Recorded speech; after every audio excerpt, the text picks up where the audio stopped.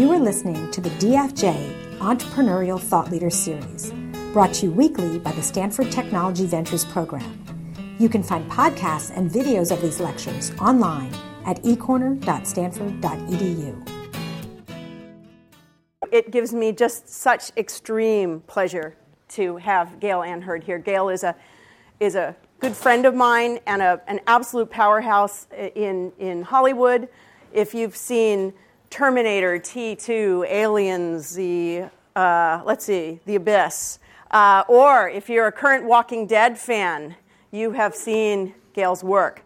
I am the coolest parent because my freshman daughter, who is a huge Walking Dead fan, Gale hooked her up with some swag and meeting John Bernthal, one of the actors, a couple weeks ago. So I'm like the coolest parent on the planet, all because of Gale. So besides having her enable me to be the coolest parent on the planet, she has some amazing things to tell you about her career. And rather than listening to me talk, you want to hear from her. So I turn it over to Gale.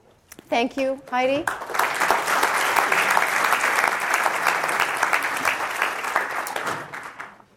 Yes, I'm a Stanford grad. I graduated about 35 years ago from the farm. As you probably know, none of this existed back then. So I noticed there's a Harvard Westlake shirt here. I actually went to Westlake School for Girls back before it was emerged high school, but then my family moved to Palm Springs. Palm Springs had a huge high school at the time. We did not have college counselors because only 20% of the graduates of Palm Springs High School at the time, which is 1973, went on to college. And the two things, as you see on the slide, that they had in common was back in the 70s, both had a mascot of the Indians. Palm Springs High School is still the Indians today because the school is actually on Agua Caliente Indian land. As I said, I got into Stanford not knowing very much, and in fact, missing a card. Anyway. I actually thought that Stanford was in Connecticut. I thought it was in the Ivy League. Of course, all of us who go here assume it's in the Ivy League. We just play in the bigger leagues of the Pac. What are we at? Pac-12 now? Pac-8 and then Pac-10 when I was here. But when I got to Stanford, I actually thought I was going to be a marine biologist. Until I took my first science class and realized there were all those pre-meds who took it really seriously and didn't want to have any fun. So I changed my major, and my father told me that he would really only pay for college if I got a degree in business. Well, he clearly didn't research Stanford very well either, because there is no undergraduate business degree here. It's economics. So I started taking economics, and there was a very, very happy accident. My junior year, I decided to attend Stanford in Britain. The building you'll see on the slide is where Stanford in Britain was back then, which was Cliveden House, famous for the Profumo affair, if you've heard about it. Nothing really new. People in government interacting with prostitutes and call girls, and possibly defense secrets may have been compromised because those prostitutes were also consorting with people behind the Iron Curtain, including Russian spies. But when I was there was an intensive program in two different areas of study. One was economics, and the other was British film and broadcasting. As you probably know, Stanford is not really known the way that UCLA or NYU or USC is for its film department. So I wasn't even aware that there was a film studies program at Stanford until I got to Stanford in Britain. And while I was there, I had a fantastic professor by the name of Julian Blaustein. And Julian was the only person in the communications department here at Stanford who had real life experience. Now, you're all very, very lucky because many of the people that you interact with have actually succeeded in the outside world, set up startups, and have chosen to come back to teach. Well, in the communications department at the time, Julian Blaustein was the only person who had done that. And he decided to encourage me to study film and broadcasting, and he became my advisor. So my junior year, I declared a second major in communications, and I had to complete the program in 2 years, which is not easy. It meant that I was taking every possible class in the communications department.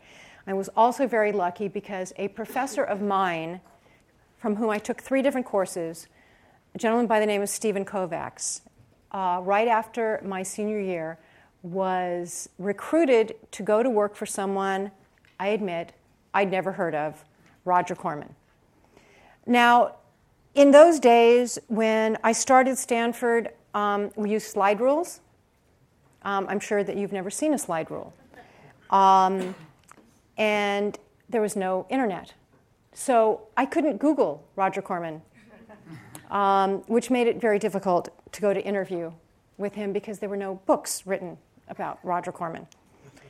However, I did have the advantage of a couple of things, which is real life experience. While I was at Stanford, I worked at KZSU. And it was the best experience that I had. The 2 things that changed my life were Stanford in Britain, Julian Blaustein teaching the courses there, and working at KZSU. And that actually prepared me for getting the phone call that I received and a letter from Stephen Kovacs after I graduated, asking me to come down and interview for Roger Corman. So I came down to Los Angeles, not knowing that Roger Corman had changed the face of American film by mentoring the top talent. Roger mentored Martin Scorsese, who made his first film for Roger Corman. Francis Coppola made his first film for Roger Corman. Jack Nicholson has a career because of Roger Corman. The first film that from Jonathan Demme was from Roger Corman. Try to imagine the American film industry without these icons. Well, that would have been the case without Roger Corman. So I was invited to come down and meet with Roger. So in the 1970s, this is 1978, there was no career path for women in the film industry. You were a secretary. You perhaps stayed at the very low level of a story editor. You'd be a costume designer. But there really weren't options if you wanted to pursue a career as an executive or as a film producer, except if you worked for Roger Corman. Roger met me. I flew myself down. Well, actually, I drove. I drove down to Los Angeles. And when I met him, the first thing, I assumed he was going to ask me how fast I took dictation. Yes, I knew shorthand. Another thing that I know is archaic and none of you have heard of. And I expected he would ask me how quickly I could type, which was about 80 words per minute. What I never expected was that the question he had for me was, what do you ultimately want to do in the motion picture industry? I didn't think that was even an option. I hadn't considered it, which goes to show you that if you're going to go in for a job interview, make sure you've thought of everything. Because perhaps you'll meet with the one person who will ask you something that you never believed beyond your wildest dreams could happen. So I thought very, very quickly, I have degrees in economics and communications. If the sky's the limit, I want to be a producer. So I told Roger that I wanted to be a producer. I thought the meeting went extremely well, and then I never heard from him again. Well, that again was actually 3 months. 3 months later, he called me on a Friday. I was living in Menlo Park, a half a block from the freeway, with 6 other roommates, one of whom kept rattlesnakes in his room, which I only found out, by the way, that's illegal, which I only found out when I woke up one morning and there was a rattlesnake curled at the end of my bed. That really encouraged me to want to get out of town. So Roger called me on a Friday afternoon and said, "Can you start on Monday?" I said, "Sure." What I didn't ask was, what is the salary? Is there a relocation fee? Where am I going to live? But the truth is, I had an opportunity and I took it. With Roger Corman at the time, he was running a company called New World Pictures. New World Pictures was the largest independent development, production, and distribution company in the United States. He made exploitation films. He made Piranha because he was inspired by Jaws, so he wanted to make his version of Jaws. That was Piranha. He made a number of movies, Up from the Depths, Avalanche, the Irwin Allen disaster movies were very, very popular. So he made his very, very low budget versions of those. And after I worked with him for about a year as his assistant, which essentially meant everything from making coffee, picking up his dry cleaning, giving story notes on scripts, coming up with ideas for scripts, rewriting scripts, casting films, and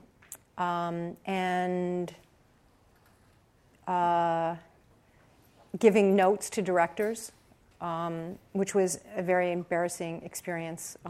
My second day there, after I'd come back from dropping off his dry cleaning, he said, "Gale, will you go look at this rough cut of a film?" I have to tell you, I didn't know what a rough cut was. So I went in and I looked at the film, and the music sounded awful. I couldn't understand the dialogue. When people walked across the room, there were no footsteps. So I had pages and pages and pages of notes on all of that. Roger looked at them and said, "Gale, do you know what a rough cut is?" I said, "No, they didn't teach me that at Stanford." That was the first time he fired me. What I didn't realize the first time he fired me was that was only a temporary firing. He still expected you to come in the next day. So when I didn't show up the next day, I got this irate phone call from him saying, "Why aren't you here? If you don't come in right away, I'm going to fire you." I said, "You fired me yesterday." He said, I didn't mean that. I said, how do I know? He said, "Oh, you'll know." Anyway, so he called me into his office, and he always, whenever there was bad news, he'd always start by saying, "Now, Gale, you did not want to hear those 2 words," or whatever your name happened to be.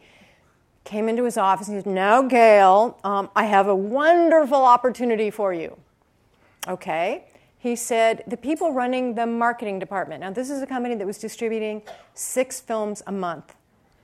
And in addition to those exploitation films, which he developed, produced, and distributed, he was also distributing the best foreign films available in America. And that included Francois Truffaut films, Ingmar Bergman films, Volker Schlöndorff films, Akira Kurosawa films. But in each case, you had to start from scratch, create an entire marketing campaign, do all of the production notes, create the ad slicks for the newspaper ads, the radio spots, the TV spots, which that was very rare because we couldn't afford them, and the trailers. There had been a 3-person department. Roger notified me that he wanted me to take over the marketing department. I thought that was fantastic, to go from Roger's assistant to head of the marketing department. And then, of course, there was the caveat. I was going to be the marketing department. It was going to, in a cost-cutting measure, it was going from 3 people to 1. But you know what?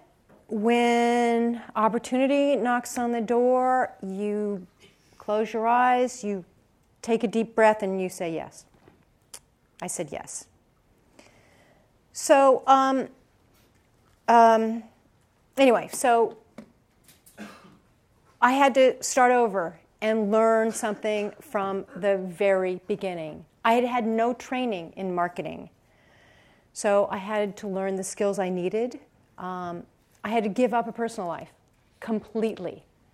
I lost a boyfriend. He wasn't the right guy for me anyway.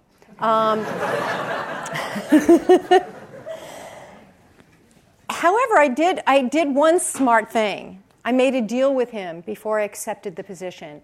I said, Roger, I don't think I'm going to be very good at this. First of all, I have no experience. Secondly, it just doesn't seem like a good fit for me. But if I do this job for 6 months, and you have to promise me you won't fire me in this 6 months, that you will then give me a job on the set of a film production. He said, absolutely. So I worked 18 to 20-hour days, 7 days a week, and I relied on the kindness of strangers and friends who pulled me through, who helped me in every imaginable way. And the interesting thing is, after all these many years, this is 1978, 1979, we still have reunions of the groups who worked for Roger Corman and toiled away, doing the impossible. You would sink or swim, very much like a startup. So, as you see here, I created campaigns for The Lady in Red, the Who documentary, The Kids Are All Right, which if you haven't seen it is fantastic, Francois Truffaut's The Green Room, Ingmar Bergman's Autumn Sonata. Anyway, I marched into Roger, and that took a lot of confidence for someone who at the time didn't have a lot of confidence. And I said, Roger, it's been 6 months. It's time for you to make good on your deal. I'll help you find someone who's really good at marketing, who wants to do this job, as opposed to had a gun to their head to do the job. And that's what I did. I spent a couple of weeks. I found someone who was fantastic. And I worked with them and got them up to speed. And the entire time that I worked for Roger Corman, I never got a raise. My salary was $180 a week, whether I was picking up Roger Corman's laundry, babysitting his kids, reviewing rough cuts, or head of marketing. And once again, Roger was interested in people, and he would give them opportunities they would never get anywhere else in the industry, because he believed, first of all, that you could do it, and you were cheap. So, slide. Be careful what you wish for. Never assume. You learn more from your mistakes than your successes. Roger promised me a job on set. He never said what that position would be. I learned a big lesson there.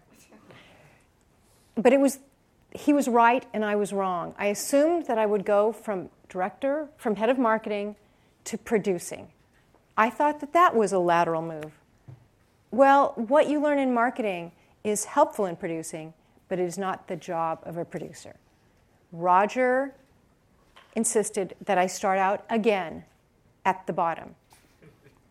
So once again, it's important to remember that it's all a learning experience.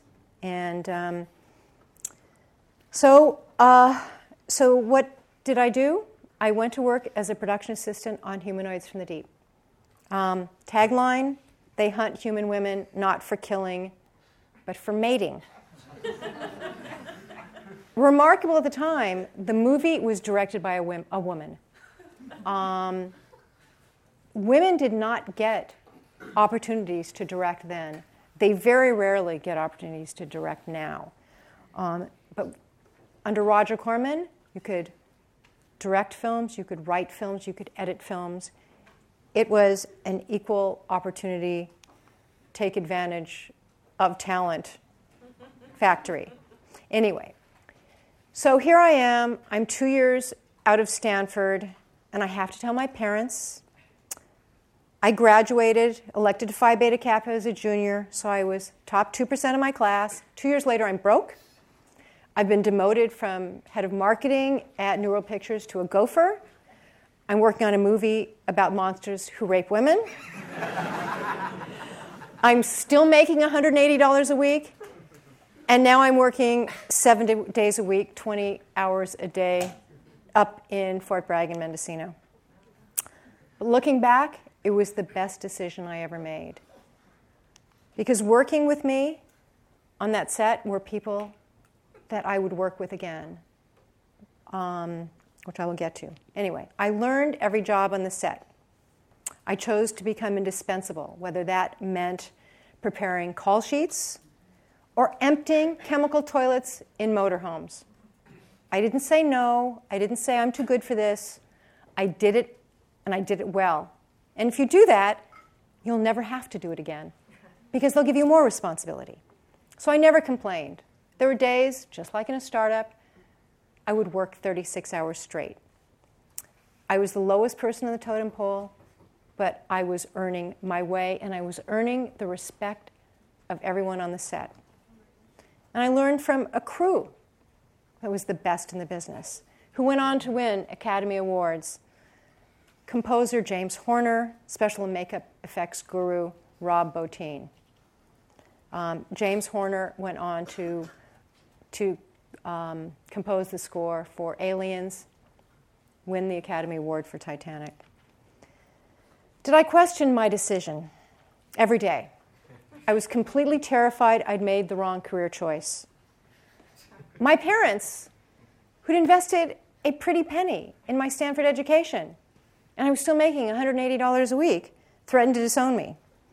My friends were graduating from business school, well on their way to medical or law degrees, and I was emptying chemical toilets in motorhomes, working 20 hours a day.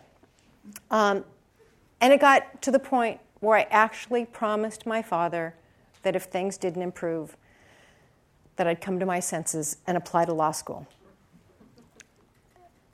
But I was hooked on the movies. So I took the path that was less traveled, especially so at the time for women. There were no role models. So my advice, do what you love, not what's easy. Challenge expectations, including your own, and stay hungry, which isn't just an expression when you're earning $180 a week. When there are no role models, become one. Women were really scarce in the producing ranks in the 70s, but I had two mentors, Roger Corman and Barbara Boyle, who is the COO of New World Pictures, and she's now academic chair at UCLA Film School. They encouraged me, and they helped me when I needed them, which was to get my first film, The Terminator, made. So I was working at the only company in Hollywood where women could and did succeed. It was a bastion of old boys club everywhere else, and the only place where women could move up and do take non-traditional jobs was for Roger Corman. He insisted he wasn't trying to level the playing field. He insisted that it was just women worked harder for less money and never complained. So from 1980 to 2012, just the highlights. It really is not only what you know that's absolutely important, it's who you know. And that was Roger Corman and Barbara Boyle. Do your homework. Be prepared when opportunity knocks. Ask for help. It would have been so much easier on me if I'd said to someone, what's a rough cut? As opposed to spending hours doing notes that were completely useless. Learn to spot talent and support them through thick and thin. Enjoy your successes and consider failure an opportunity to get it right next time. The reason that Battle Beyond the Stars is on this slide here is because that's where I first encountered Jim Cameron. Roger sent me to the model shop where a team was creating spaceship miniatures. And there was a very tall, blonde young man who walked in and said, "Are you Roger's assistant?" I said, "Yes, I am." And he said, "Let me show you the model shop." He showed me every spaceship. He talked about why the design was the way that it was, what inspired him. He showed me all the drawings that he had done.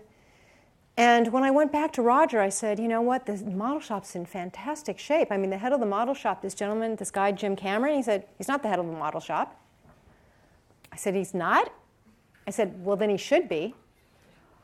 Not only did Jim become the head of the model shop, but when we had problems on the film, which, by the way, the script was written by John Sayles, any of you indie film fans, the art director of the film had come out of the studio system, and he wasn't familiar with the Roger Corman sink or swim, do every job yourself because you are the department philosophy. He needed draftspeople and set designers to design and create blueprints for sets. Well, we didn't have that in the budget. So 25 days before shooting, not one set had been designed, and there were 25 of them, nor built. So Roger had sent me at the time to see how things were going in the studio that he had, which was actually a former lumber company called Hammond Lumber Company. And we called it Hammond Lumber Company because it cost $500 to remove the sign that said Hammond Lumber Company, and Roger didn't want to spend the $500. And I went back and said, you know, I'm really concerned. There's not one set designed, and we start shooting in 25 days. He said, what do you recommend? And I said, I think we need to replace the art director. And he said, well, who? And I said, well, you know what? Jim Cameron designed all of the spaceship models and the exteriors. He can draw. He can do blueprints. Jim Cameron went from being a model builder to the art director of the film and the special visual effects consultant almost overnight. Spotting talent. So, one night after Jim and I had been working very, very hard to get the first set ready to shoot, and I was the assistant production manager at this point, and we had to shoot the next morning. And even though I was the assistant production manager, I did whatever was necessary, which meant getting a Hudson sprayer and working all night spraying the set so we'd have something to shoot the next morning. And Jim and I made a promise that night before the first day of shooting that after working 36 hours straight, he knew he could trust me. And I knew I could trust him. We promised that we'd learn our craft. I'd go off and produce a film. He'd direct a film. And then we'd make our first independent film together. We kept that promise. Jim directed Piranha 2, The Spawning. It's about flying saltwater piranha. I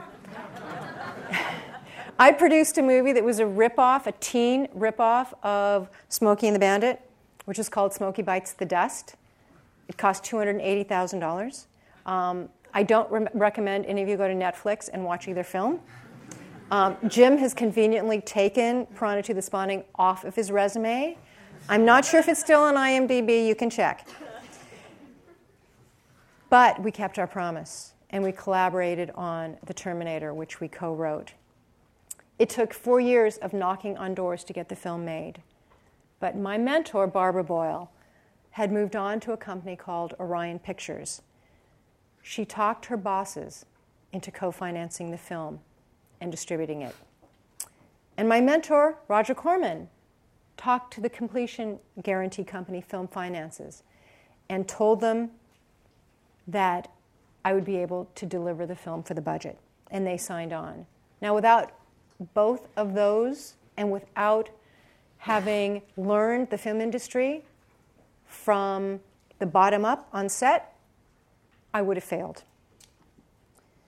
So, secrets of success. Tell the truth, even if it makes your path harder. Never give up. Always give back.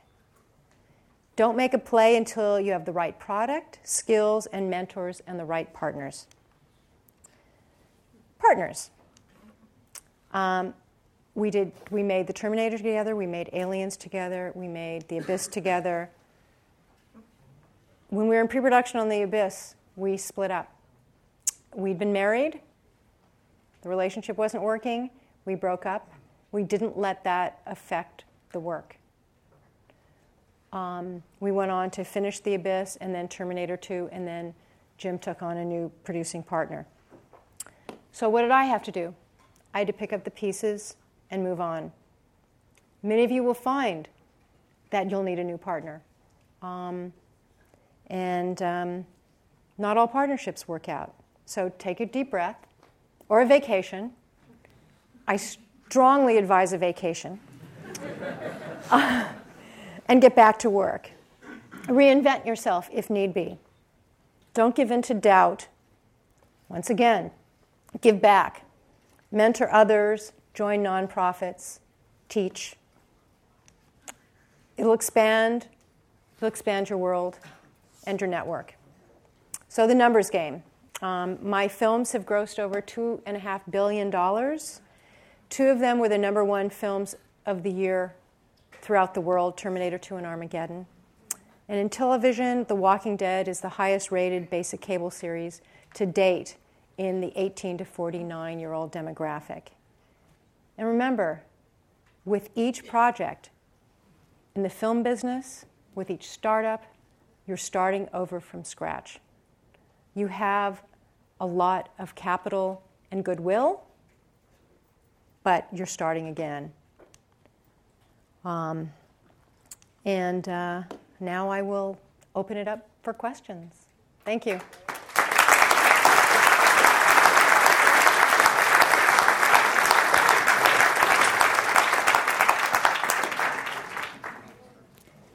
Yes?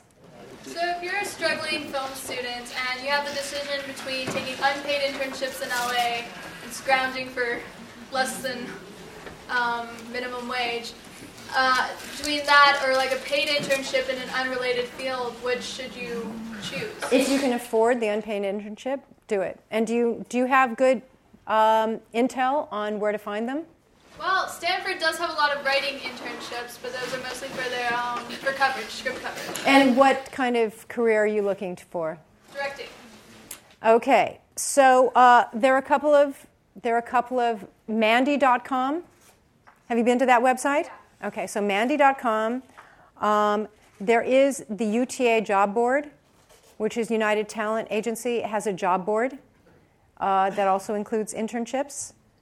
And if you email someone associated with this and they can get your info to me, I will send you some exclusive things that you won't have access to.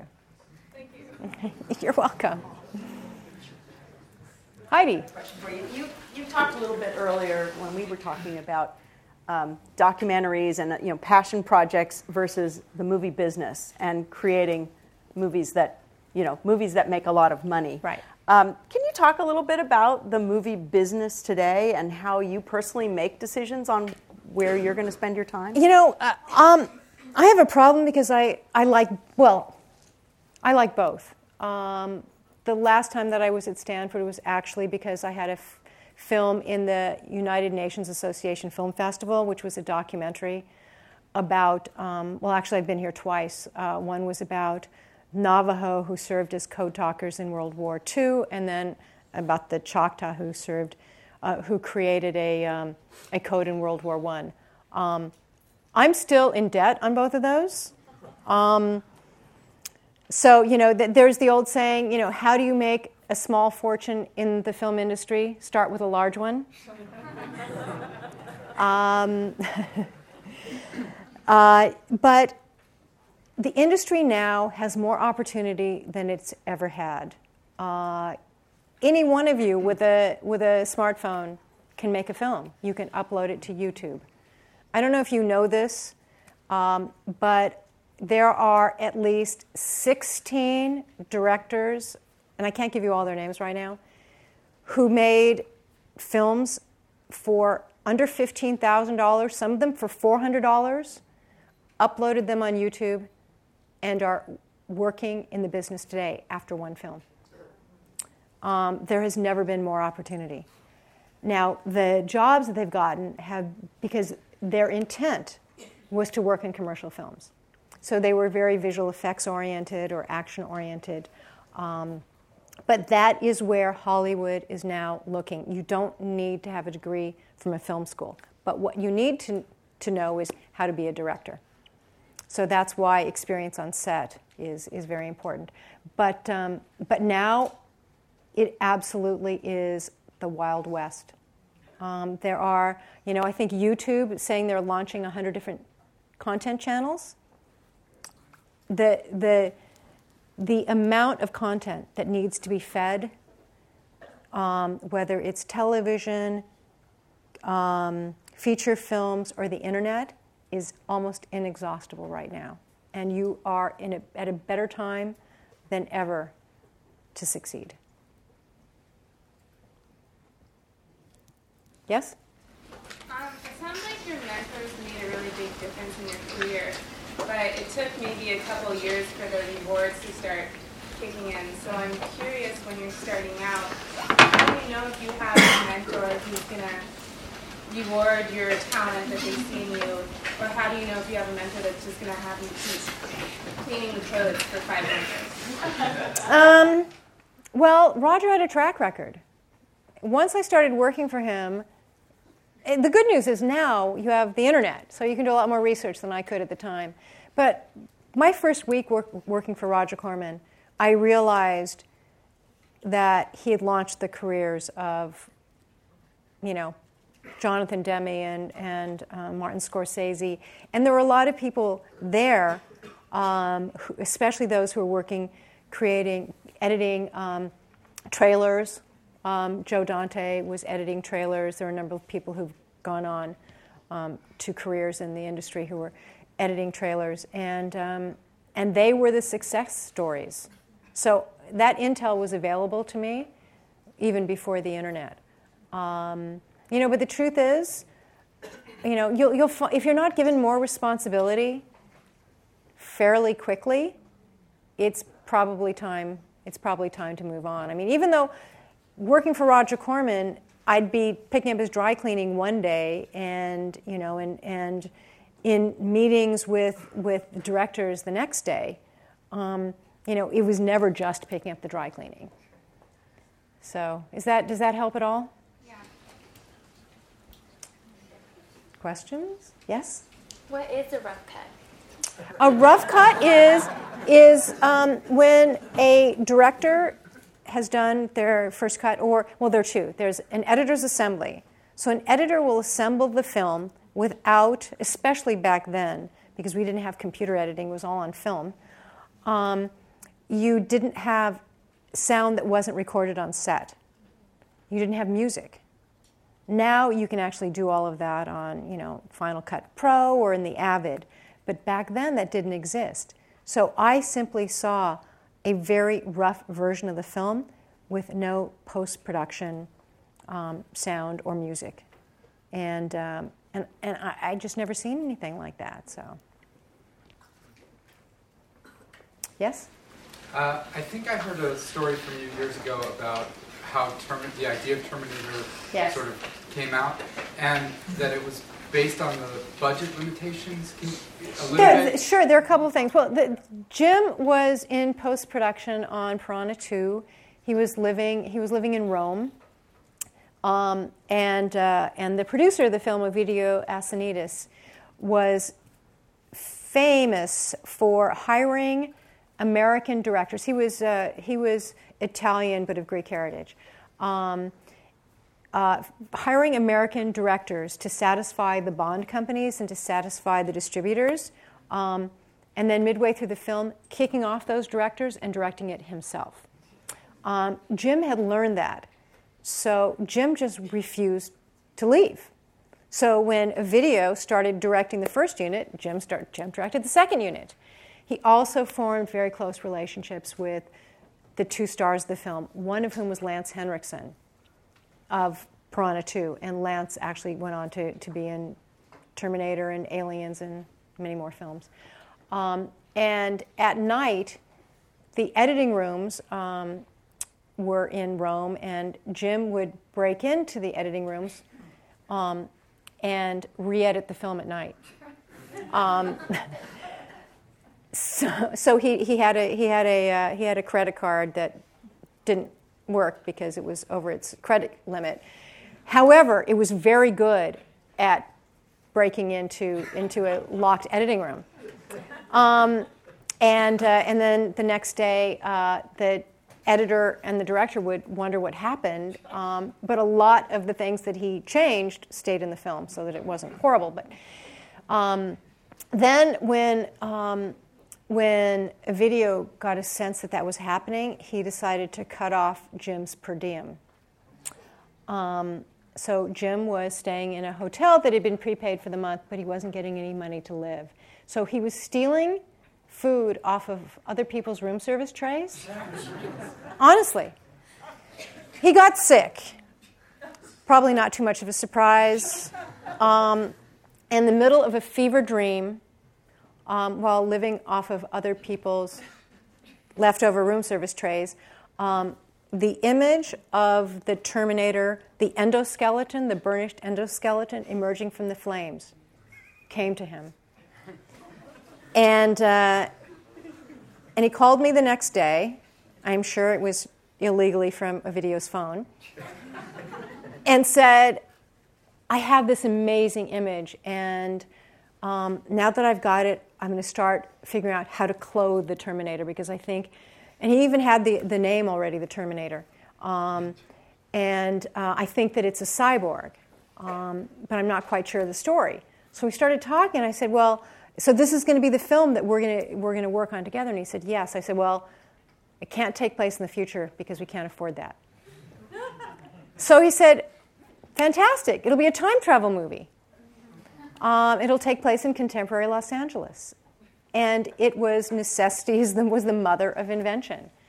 So a lot of the initial creative decisions with the Terminator came from that fever dream and then the financial necessity. The film, I don't know if many of you have seen it, but it cost $6.4 million to make the Terminator. And Aliens cost $14 million. Any other questions? Yes? Given your success in Alien, are you involved in Prometheus, the prequel to Aliens? No, Jim and I were we didn't have the rights to the film. We were only involved in the second one. So it's 20th Century Fox, and there are three producers, although they weren't involved on set in Aliens. Walter Hill, Gordon Carroll, and David Giler were the ones who actually had the rights at the time. Yes? These days, how do you pick your projects? The same way that I always did, which is it has to be a project, a film or a TV series that I'd want to watch myself. I respond to things. You can criticize me because I haven't always succeeded, that are character-driven. I respond to strong, interesting characters, especially ordinary people thrust into extraordinary circumstances, and many of my films follow that in different settings. But those are a couple of the ways that I respond. So on a side note, I saw the poster for Humanoids from the Deep in Mendocino, California. Told my wife Jill that I really wanted the movie for Christmas, and I got a DVD this Christmas of that movie. So thank you for the movie. Oh, you're welcome. It's a lot of fun. Yes? How are you able to give up your personal life for career success? Well, you know what? I didn't give it up completely. I did at the beginning, though. It's why it may very well contribute to the number of ex-husbands that I have. It's a huge compromise. Things changed when my daughter was born. And actually, that's, I met Heidi right, I think, after my daughter was born. And, that changes your life completely. And, and I couldn't quite make the same sacrifices once my daughter was born. But it's all-consuming. It is not something that you can do part-time, at least the way that I produce. I think there are a number of producers who are very effective at producing from their office, but that's never been me. I love being on set. I love being involved in all of the creative decisions that are made on set, and I consider myself a partner with the director. And there was a question. Thanks. Hi. So the job of the producer has always seemed sort of ephemeral. Is there something that you can point out in a final product when you see, a finished film or a television show where you say this project has a really good producer, like a hallmark of that kind of quality? First let me talk about what a producer does, because a lot of times people confuse it with what a director does or what an executive does. As a producer, we find the material that is developed into a TV show, web series, feature film, documentary. And we're there from the very beginning. Most of my projects start out actually without a writer. I find material, it's an idea that I've had, and so the first part is bringing a writer on board. Once you've got a writer on board, then you have to find someone to pay the writer. Surprisingly, producers actually don't pay, because if you can't get someone to invest in your project, that's probably a good sign, because filmmaking it's part of creating something that is a collaborative entity. So you take it to a studio. Most of my films have been studio financed. Independent company now. I've got a couple of movies with independent companies, and then once the script is done, sometimes during the development process you bring a director on board. Sometimes you wait until the script is ready to go, and then you bring the director on board. As a producer, you're responsible for creating the budget, working with the line producer, the production manager on the schedule, and then very, very involved in casting, in the marketing of the film, in determining the best way to distribute the film or TV series, and then in the post-production process.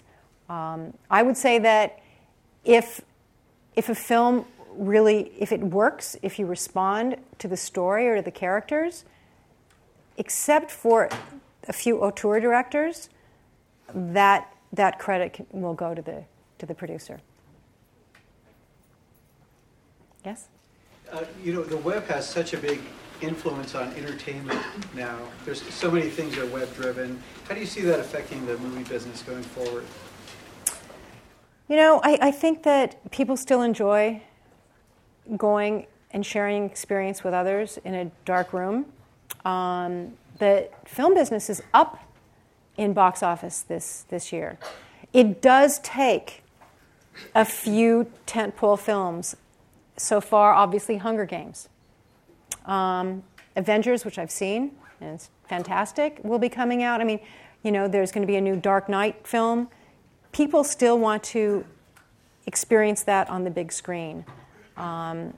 It's the smaller independent films that are having a more difficult time. And I try to go see as many films as I can. Luckily, where I live in Pasadena, there are a number of art house cinemas. I try not to look at them on DVD because I still feel that the best way to see a film is in the theater. But it's not, it's not a growth industry. And other people complain, the popcorn's too expensive, the drinks are too expensive. The truth is, that's how the theaters make their money. They don't make their money, for the most part, from exhibition. So that's why I'm happy to pay for my $7 popcorn. And I have to ask you, did Barca beat Chelsea today or not? No. Chelsea won? Yeah. 1-0. Oh, so that one goal. Yeah. I'm sorry, we have to play Chelsea this weekend. I'm an Arsenal fan. It's been a tough week. Yes. So the MPAA has taken a pretty hard stance against piracy and illegal distribution of films. What is your take on that? And generally the industry producers and people who aren't necessarily in it for the money. What is your opinion on people doing movies illegally? How would you feel about someone stealing your stuff? I mean, it's expensive. It's I'm still waiting for people to tell me how illegal downloads can enable content creators to continue to create content. If you look at a film like Avengers, let's say it cost $200 million. If everyone's pirating it, where does the revenue stream come from? I mean, look at Apple. Apple gets money from everything. Everyone seems happy to download from iTunes, and yet somehow it's evil if it's a film or if it's a television program. But you can't have products that are given away for free. All of you in this room want to create something that people want to buy, and those of us in the film and TV industry are the very same way. We can't continue to do what we do if people won't pay for it. Yes? Hi. So for students and graduates our age who are interviewing for entry-level positions like an agency or as an assistant to a producer, do you have any advice for how to present yourself? Well, first of all, make sure you've got a resume. Make sure you've actually got experience of some sort. I mean, it helped, as I said, when I went to work for Roger Corman, that I'd worked at KZSU. I'd also done an internship at KRON in San Francisco. So I knew what it was like to work, even though it was an internship. And obviously KZSU was for free. But that was really key. And do you have experience? So then the other thing is really knowing where the jobs are and who's hiring. And that's something, once again, the UTA job board, Mandy.com. And if you are on any tracking boards, I don't know if you know about tracking boards. There are, if you Google tracking boards, some of them are paid, some of them are free. And on the tracking boards, it keeps track of the hot scripts. It keeps track of what projects are heating up at the studios and about to go into production. And a lot of job openings are posted on the different tracking boards. I mean, the UTA job board is pretty much soup to nuts. They have just about everything. And the tracking boards are very much openings for development positions and for assistant positions. Yes? You say you choose a lot of your work to produce based on very character-driven plots and something that you really connect with. Are you allowed to give us a sneak peek of the upcoming Port Royal that you're working on? We haven't turned the script into the network yet. So the creator, and once again, this is a perfect idea. I had the idea of telling a pirate story set in the late 1680s in Port Royal because I realized, having shot on the water, how expensive it is to shoot on the water and how difficult it is. And I wanted to do a pirate show, but it needed to be set on land. And Port Royal in Jamaica in the 1680s was the crossroads of privateering and piracy. And it was the transition from privateering, in which, I'm sorry, I could go on forever about this, which was done for the crown, and it was legal. And when the War of Spanish Succession ended and Spain and England were at peace, if you did that, it was then piracy.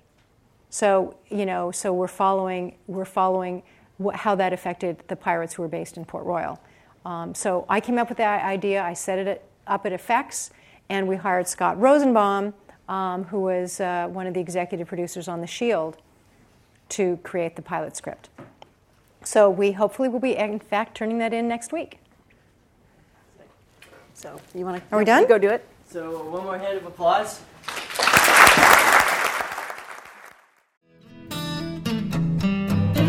You have been listening to the Draper Fisher Jurvetson Entrepreneurial Thought Leader Series, brought to you weekly by the Stanford Technology Ventures Program. You can find additional podcasts and videos of these lectures online at ecorner.stanford.edu.